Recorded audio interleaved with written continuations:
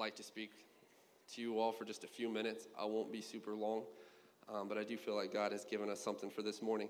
Romans chapter 8, verse 28 says, "And we know that all things work together for good to them that love God, to them who are called according to his purpose." How many of you have heard this verse before? It's a good verse. All things work together for good. But when we read this verse, I think sometimes if we take this zoomed out approach and we take a closer look at it, it's impressive that this verse exists, because this verse was written by the Apostle Paul to the church that was at Rome. So just to give you some backstory here really quick, Rome was the most influential power of its day. And typically, Rome was doing the influencing. It wasn't a nation that was going to be influenced. It was going to be the one that was putting out the literature, putting out the influence. And so the fact that a church existed at Rome was just amazing. It really was. And we can read this and we can be like, hey, it's the church at Rome. But really, the fact that God had put a church in Rome was impressive. And I'm going to tell you why. Here's a little bit of a backstory on Rome. Beginning in the 8th century BC, ancient Rome grew from a small town on central Italy's Tiber River into an empire that at its peak encompassed most of Europe, Britain, much of Asia, northern Africa, and the entire Mediterranean region. Rome gave us things like the Italian language, the French language, the Spanish language, the Portuguese and Romanian language, all of which were derived from Roman Latin. We have a modern Western alphabet, a calendar, and Christianity as a world religion, all because of what Rome did as a country. Rome became a symbol of power. Like the Hellenistic Greeks before them, Rome did not just want to conquer a land, but it wanted to take over a new land and then assimilate that territory into Roman culture. It wasn't just trying to just conquer and destroy and leave. It was trying to conquer and assimilate into the Roman culture. And it wanted to take the citizens of the conquered land and turn them into Roman citizens. Rome wanted the citizens to act like Romans, to think like Romans, to pay taxes like Romans. And in doing this, when they grew their empire, it didn't just expand their empire, it also took away their enemies, because then their enemies became part of them and there was nobody left to fight. And so this would only be possible, Rome did this very intentionally, but it would only be possible if the conquered territories had direct access to Rome, if they had direct access to Roman culture and to Roman thought processes, Roman leadership. And so how could Rome do this? How could Rome take over this vast amount of land and yet assimilate the culture into itself? And you may have guessed, but my title on this slide is The Roads of Rome. And so what Rome did is they started building a vast road network. And Evan Andrews wrote an article about 8 ways roads helped Rome rule. And I'm just going to give you a quick overview of those 8 things. The Roman roads were the key to the military might of the Romans. They were incredibly efficient. They were expertly engineered. They were easy to navigate. They included a sophisticated network of houses and inns. They were well protected and patrolled. And they allowed the Romans to fully map their growing empire, and they were built to last. If you can throw that next slide up there. Here's a picture of a few of the Roman roads today. And these photos show that thousands of years later, the Roman roads still exist, and they were built so efficiently and so well that you can still go and walk on these same roads 2,000 years later. They need to have these guys head out into Kansas and work on the roads over there, because those about a 10-year lifespan if we're lucky out. Missouri. It's all the salt, right? That's what they tell me. It's the salt on the roads. It makes potholes. I don't know. But still. I had to replace tie rod ends on my truck from hitting potholes in the roads. And the Roman roads are just hanging out over there, looking like they're still ready to use. But the Roman roads, while praised for their design, their architecture, and their efficiency by historians, they were seen as a sign of oppression to the countries who were conquered by the Romans. Because the Romans would build these roads into this new conquered area, and immediately following it would be the architecture, the entertainment, the taxation, the leadership. The culture of Rome would come into the new area. It would transform the area, and all of a sudden it just looked like a mini outpost of Rome everywhere that these roads went. And so the people who were conquered, they did not like the Roman roads. They didn't like what they represented, and they didn't like what they brought. And this Roman setting of oppression, dominion, and indoctrination is the backdrop for the entire New Testament. Every verse you read in the New Testament has the backdrop of Roman culture trying to assimilate it into itself, which gives you kind of this broad landscape of what Rome was after. And so from the beginning of Matthew in the New Testament, we see that Jesus is born into a land that was heavily oppressed, heavily taxed, and heavily influenced by Roman culture. King Herod was set up as a proxy ruler over Judea and worked with his Roman overlords to change the culture of God's people away from religion and towards modern beliefs. The roads that Rome built all throughout that area were not welcomed by the inhabitants and were a constant struggle of a culture war between Rome and between the Israeli people. And so one of the most ominous roads that actually you can still see today that represent this Roman viewpoint of indoctrination and occupation can be seen in the Masada Desert. Yeah, me and Pastor Dornbach have been there on top of that. I almost didn't say it, but then I was like, what are we doing here if I don't? Masada is a desert fortress that was built by King Herod around the time of Jesus' birth. It stands high atop a mountain, and it overlooks the Judean desert.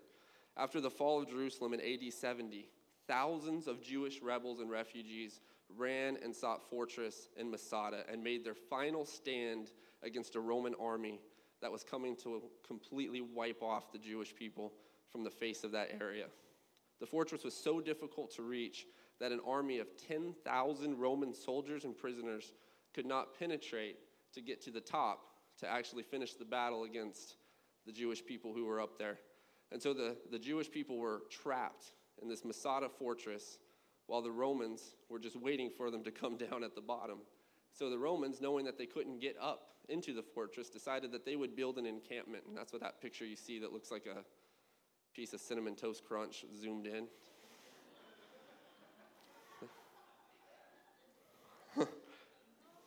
Real mature, my bad. That is actually a Roman fortress, and it's viewed from the top of Masada. So when the rebel Jews would stand up and they would look out, and they would look out at the Roman army, they would see out in the distance, they would see that Roman encampment, and they would know that, man, we can't come down from here, because if we do, they're going to destroy us. But Rome took it a step further.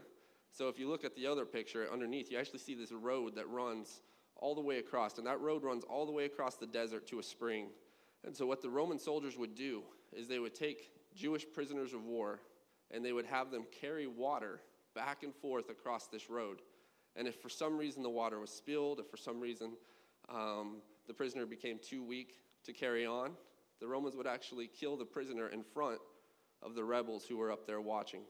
And they did this for a real specific reason. They wanted the people who were on Masada to know that if for some reason you stop standing your ground, for some reason you come down this road of carrying water, this is what your fate will be.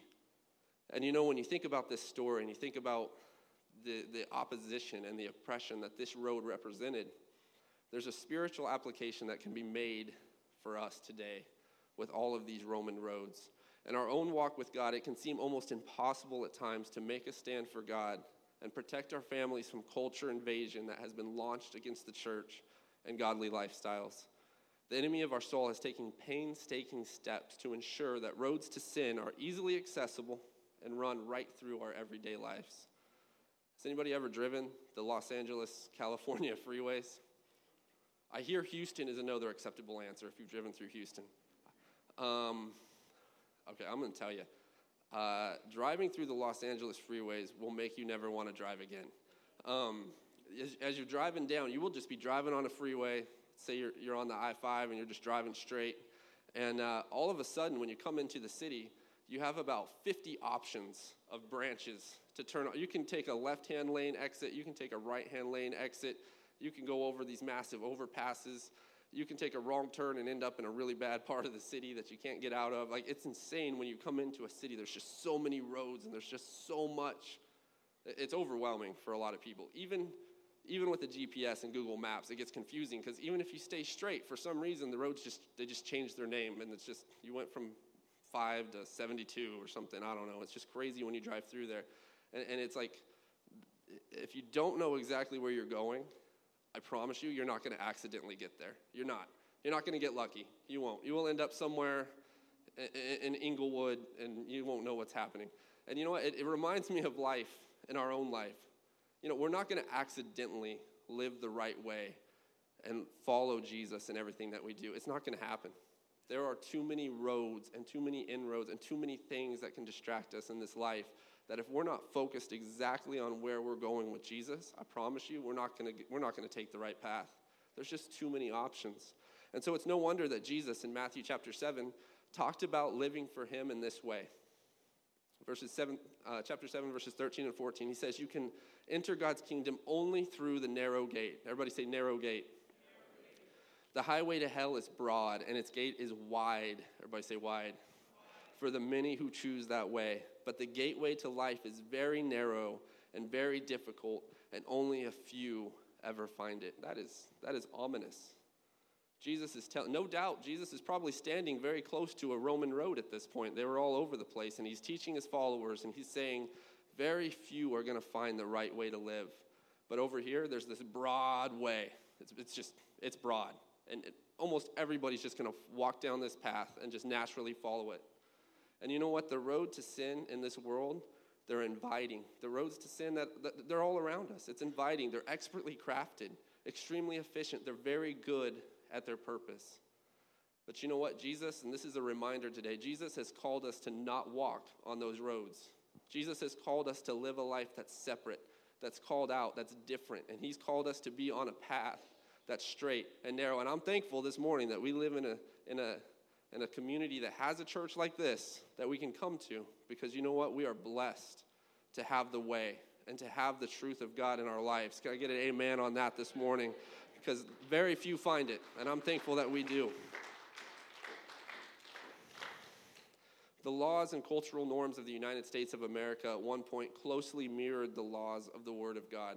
They really did. This nation was founded on the Word of God, and so you could theoretically just follow the laws of the nation and be very closely aligned with the Bible and the way that it viewed things. But that is no longer the case. Society has drifted further and further away from the Word of God. And so what that means is the road that we're walking now sometimes is in direct opposition to the road that society is traveling. And that can be a difficult path at times. It really can. It's no coincidence that media, social networks, leaders in our society can seem to be under the influence of an evil force looking to bring the culture and influence of an antichrist spirit into our daily life. It's no different than what the Romans tried to do in the first century. Divide and conquer, influence and change, confuse, and then educate. Sounds pretty familiar with a lot of the things that we go up against in today's society as a Christian. 2 Corinthians chapter 4, verses 1 through 4 gives us this teaching and tells us a little bit about what's going on in the spiritual realm, kind of behind the scenes, so to speak, in our struggle to walk the straight and narrow path that Jesus has called us to walk. It says, therefore, since God in his mercy has given us this new way, we never give up. You can go a long way living for God if you just have that attitude. We're just not going to give up. It's not looking good today. I don't have the answers, but I'm not going to give up. We reject all shameful deeds and underhanded methods. We don't try to trick anyone or distort the word of God. We tell the truth before God, and all who are honest know this. If the good news we preach is hidden behind a veil, it's hidden only from the people who are perishing. Satan, who is the god of this world, everybody say the god of this world, has blinded the minds of those who don't believe. They are unable to see the glorious light of the good news. They don't understand this message about the glory of Christ, who is the exact likeness of God. And we know there is an attempt in this world to deceive and to blind the minds of those individuals who would be trying to find the gospel of Christ. We are so blessed this morning to have the truth, to have the word of God, and to have it in our hearts. And we can't take it for granted. We can't just say, it's fine. It's the Bible. We always go to church on Sundays. No, we got to hold on to what we have in this place. We do. We've got to honor it. We've got to read the word of God. We've got to have a relationship with him, because as this world progresses, it's going to be more and more important for us to know where we stand, so that way others who are looking for the gospel of Christ can find it through us. But in the New Testament, there was a very intentional way that the Romans would try to bring their culture into society. And they would try to use their roads, and they'd bring in their architects, and they would bring in their building materials, and they'd bring in their resources, and they would do it very intentionally. And they would try to build things to turn the minds of the people away from their current culture. If you can throw that next slide up there. This is a theater in Caesarea, which is in Israel. And I know my wife tells me nobody cares about geography, but I'm going to tell you guys, just in case you do care. This is in northern Israel. And in case northern Israel is where like the farmers are at.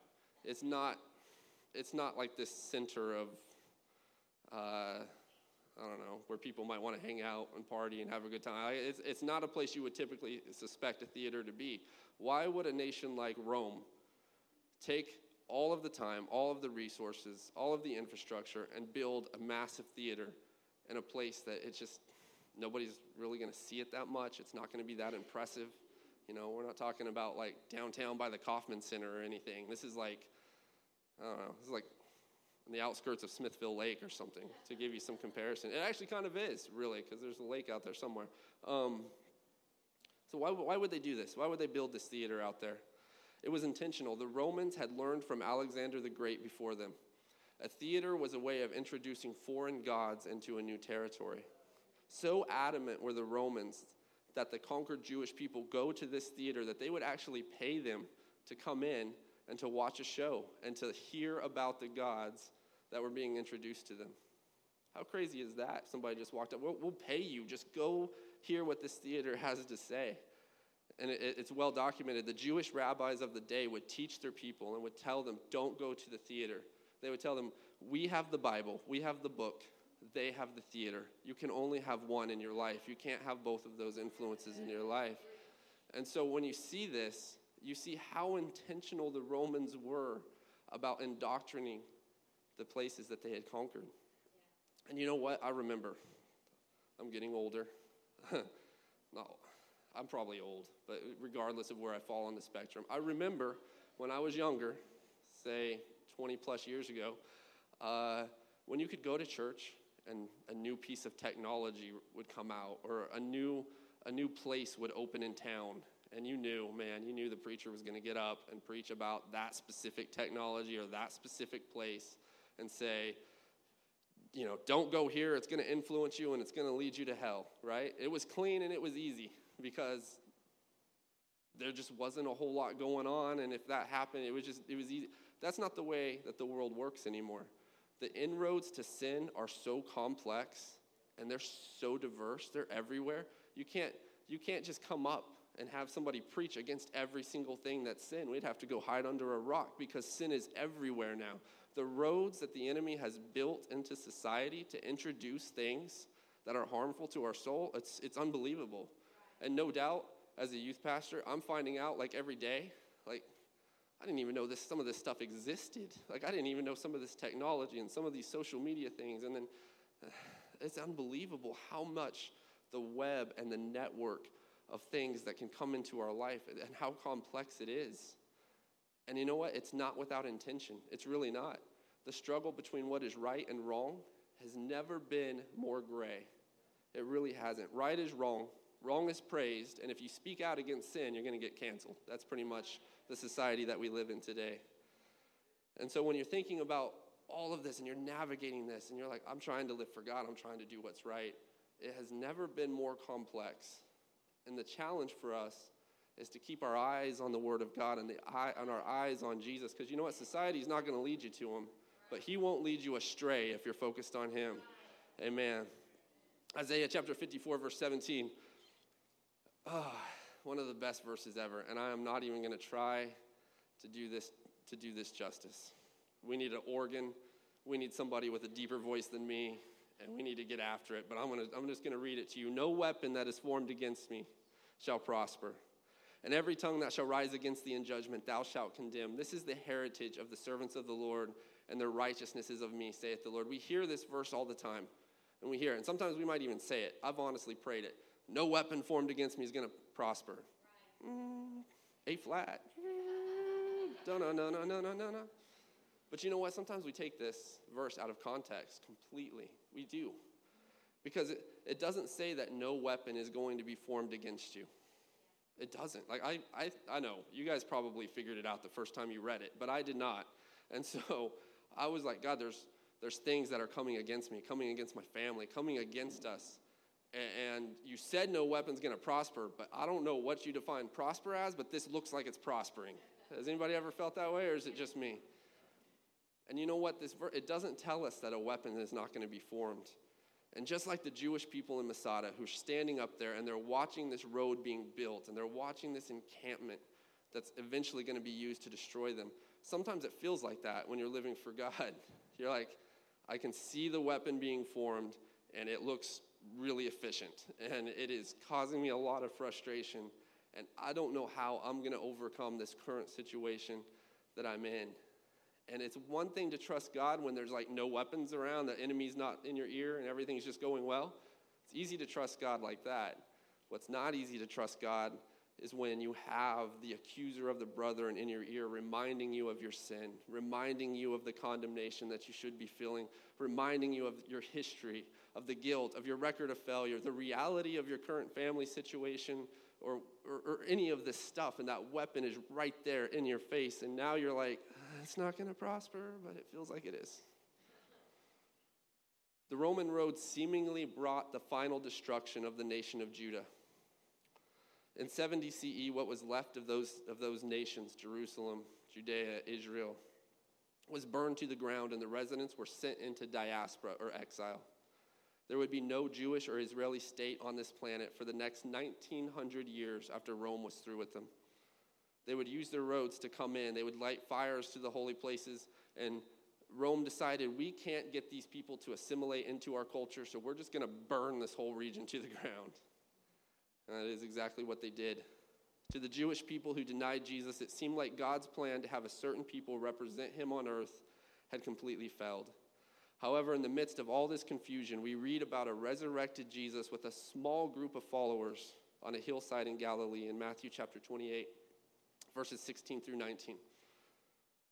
It says, Then the 11 disciples left for Galilee, going to the mountain where Jesus had told them to go. When they saw him, they worshipped him, but some of them doubted. Jesus came out and told his disciples, I have been given all authority in heaven and on earth. Therefore, go and make disciples of all the nations, baptizing them in the name of the Father and the Son and the Holy Ghost. Teach these disciples to obey all the commands I have given you, and be sure of this, I am with you always to the end of the age. We know this passage. We've heard this lots of times. But in that setting, imagine that setting. Israel it's burning. It's burning all over the place. It's just a few short years away from not even existing anymore. Romans are everywhere. The roads are in there. And it looks like evil has won. But Jesus, with just a few of his followers, is like, this is perfect. This is exactly where I want to be. This is exactly like I drew it up. And it reminds me of that story in Genesis 50 where God takes what was meant for evil and turns it around and uses it for good. It wasn't a big group of people. It wasn't a fierce battle. And if we don't look at the context, sometimes we forget just everything that was going on. But those few disciples would take up that great commission and they would walk out. And guess what, guys? They would walk out on Roman roads. They would use Roman waterways. They would use Roman buildings, Roman infrastructure. And they would take the gospel from a small group to tens of thousands of people across all of the networks that Rome thought they had influenced, across all of the countries that Rome thought that they had control of, and they would carry the gospel of Jesus Christ. And no doubt, some of us in this room are impacted by that same group of people that went out. I don't know how the whole spiritual lineage works, but I hope they've kept track of it in heaven so we can talk about it when we get there. But the theaters, they would become a preaching ground for the gospel of Jesus. The bathhouses would be used for baptisms in Jesus' name. The Roman courtrooms would become testimony halls to the power of Jesus. Ultimately, the Roman rulers themselves would convert to Christianity. And the roads and culture that Rome built would fade away, go away into history. Only when somebody randomly Googles, what do Roman roads look like, does somebody actually see what the Roman roads look like here in the U.S. But God allowed all of those things to be built so that his purpose would be even more glorious. It reminds me in Acts chapter 1, verse 6, the disciples, were coming together. They were talking to Jesus, and Jesus is resurrected. He's about to ascend up into heaven, and the disciples still didn't get it, which I can relate to them because sometimes people have to tell me things like 10 times before I get it. But they're still thinking about themselves and their small problems, and they're thinking about their nation, and they're thinking about, hey, what are you going to do about my situation? And they asked Jesus, and they said, Lord, wilt thou at this time restore again the kingdom to Israel? They were kind of small-minded. They were like, when are you going to kick the Romans out of this area so that we can have our country back? That's what they were thinking. And Jesus was like, he was thinking thousands of years later.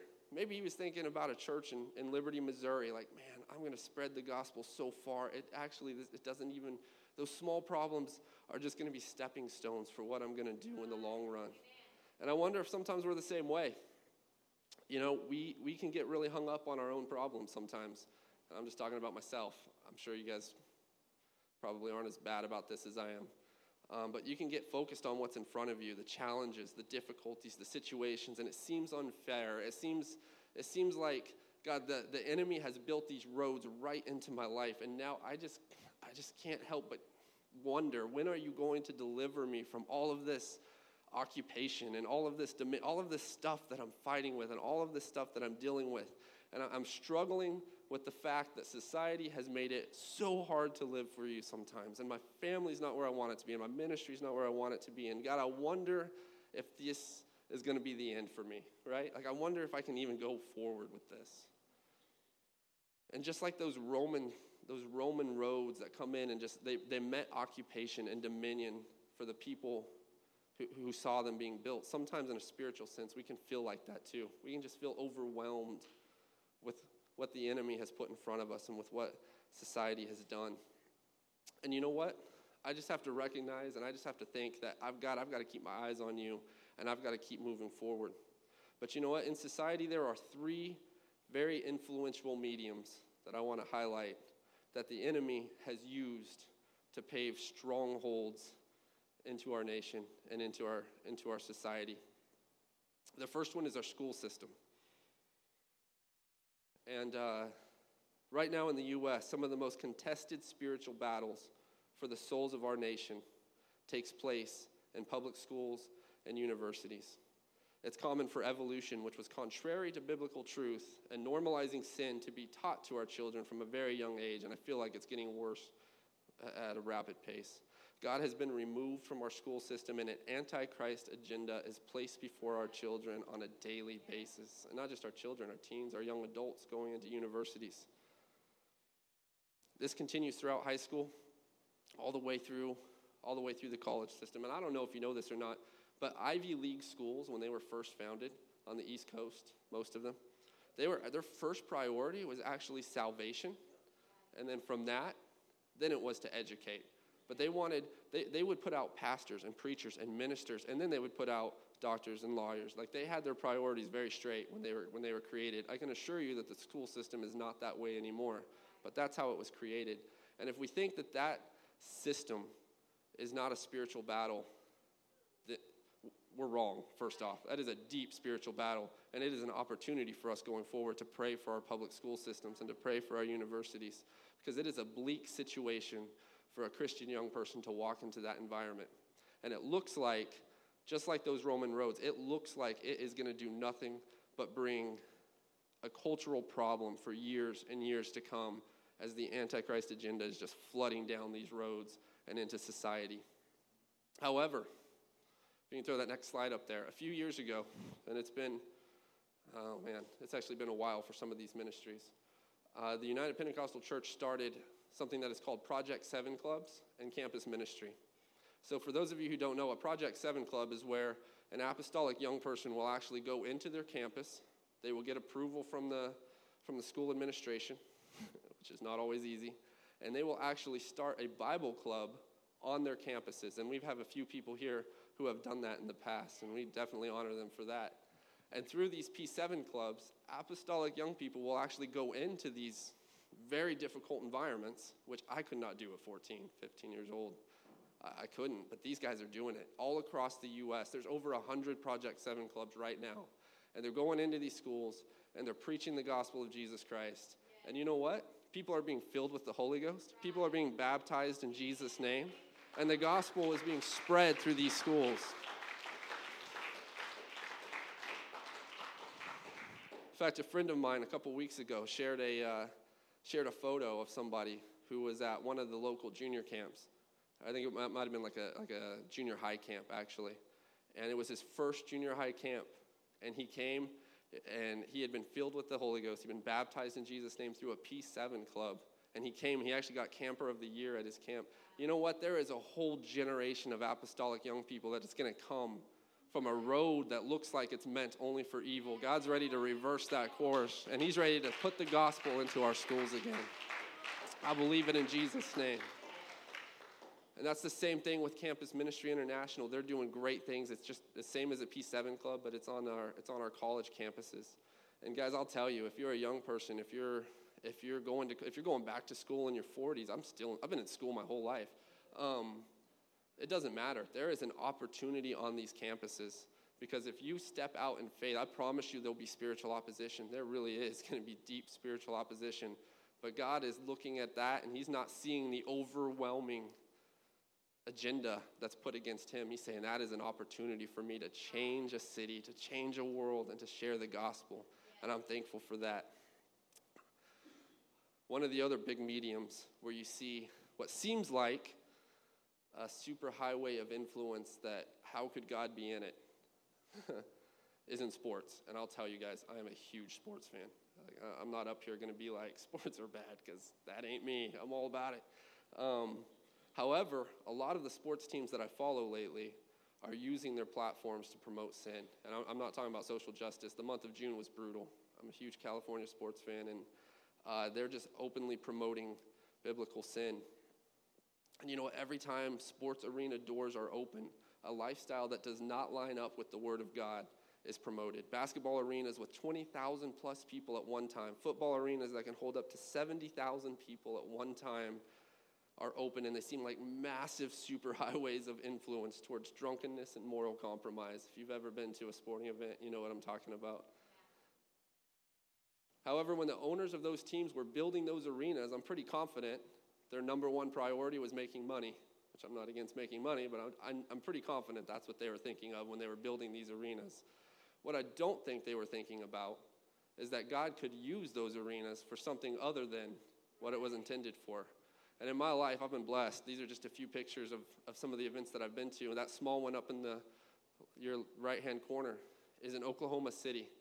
And that is where the Oklahoma City Thunder play basketball. And that arena was filled a few years ago with 25,000 young people who didn't just come to fill it just to say that they could fill it, but they came, and there was an outpouring of God's presence like I have never felt in my life in that place. And from that event, thousands of people have been impacted by the gospel.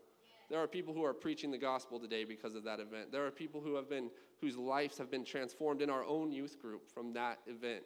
And you know what? The one next to it was even bigger. That's actually at Lucas Oil Stadium in Indianapolis, a football arena, which is very large. Host almost 40,000 young people a few years ago.